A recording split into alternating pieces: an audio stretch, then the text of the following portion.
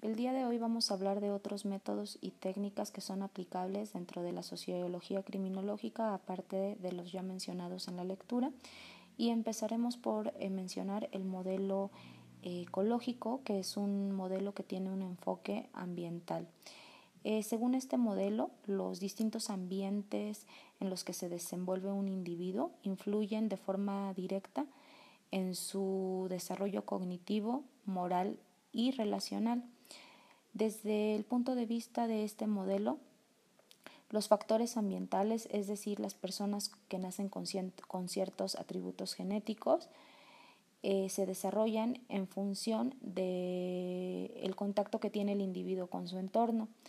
Este modelo es muy utilizado por la psicología y, repito, se basa en el hecho de que el desarrollo humano se da en la interacción que existe entre las variables genéticas y el entorno.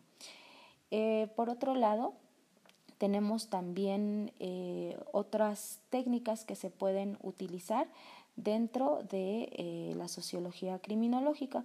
Por ejemplo, lo que es la técnica o las técnicas clínicas. Estas técnicas se basan en el estudio de la personalidad de una persona e intentan encontrar el origen de su comportamiento desde su personalidad y entonces poder darle un tratamiento a través de la criminología, de la criminología clínica.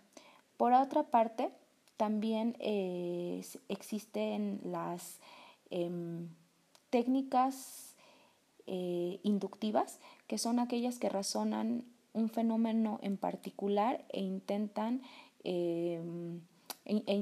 contextualizarlo en lo general.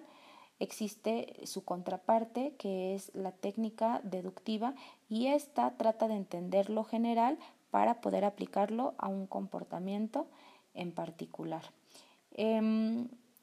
La técnica sociológica es otra de las técnicas que puede utilizarse, y en esta técnica se considera la observación de la realidad como un factor relevante para interpretar de manera comprensiva el actuar de una persona.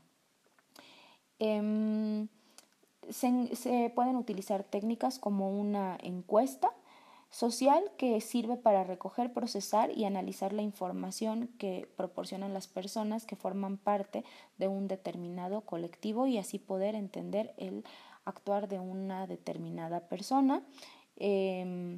También existe la técnica, o se puede utilizar como técnica o como apoyo al trabajo social.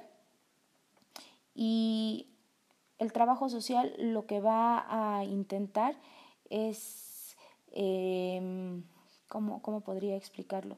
Como tratar de entender cómo la interacción del ser humano en sociedad, manteniéndose en contacto con sus cercanos dentro de la sociedad, influyen en el comportamiento que el individuo pueda tener. The podcast you just heard was published with Anchor. Got something you want to say to the creator of this show? Send them a voice message using the Anchor app, free for iOS and Android.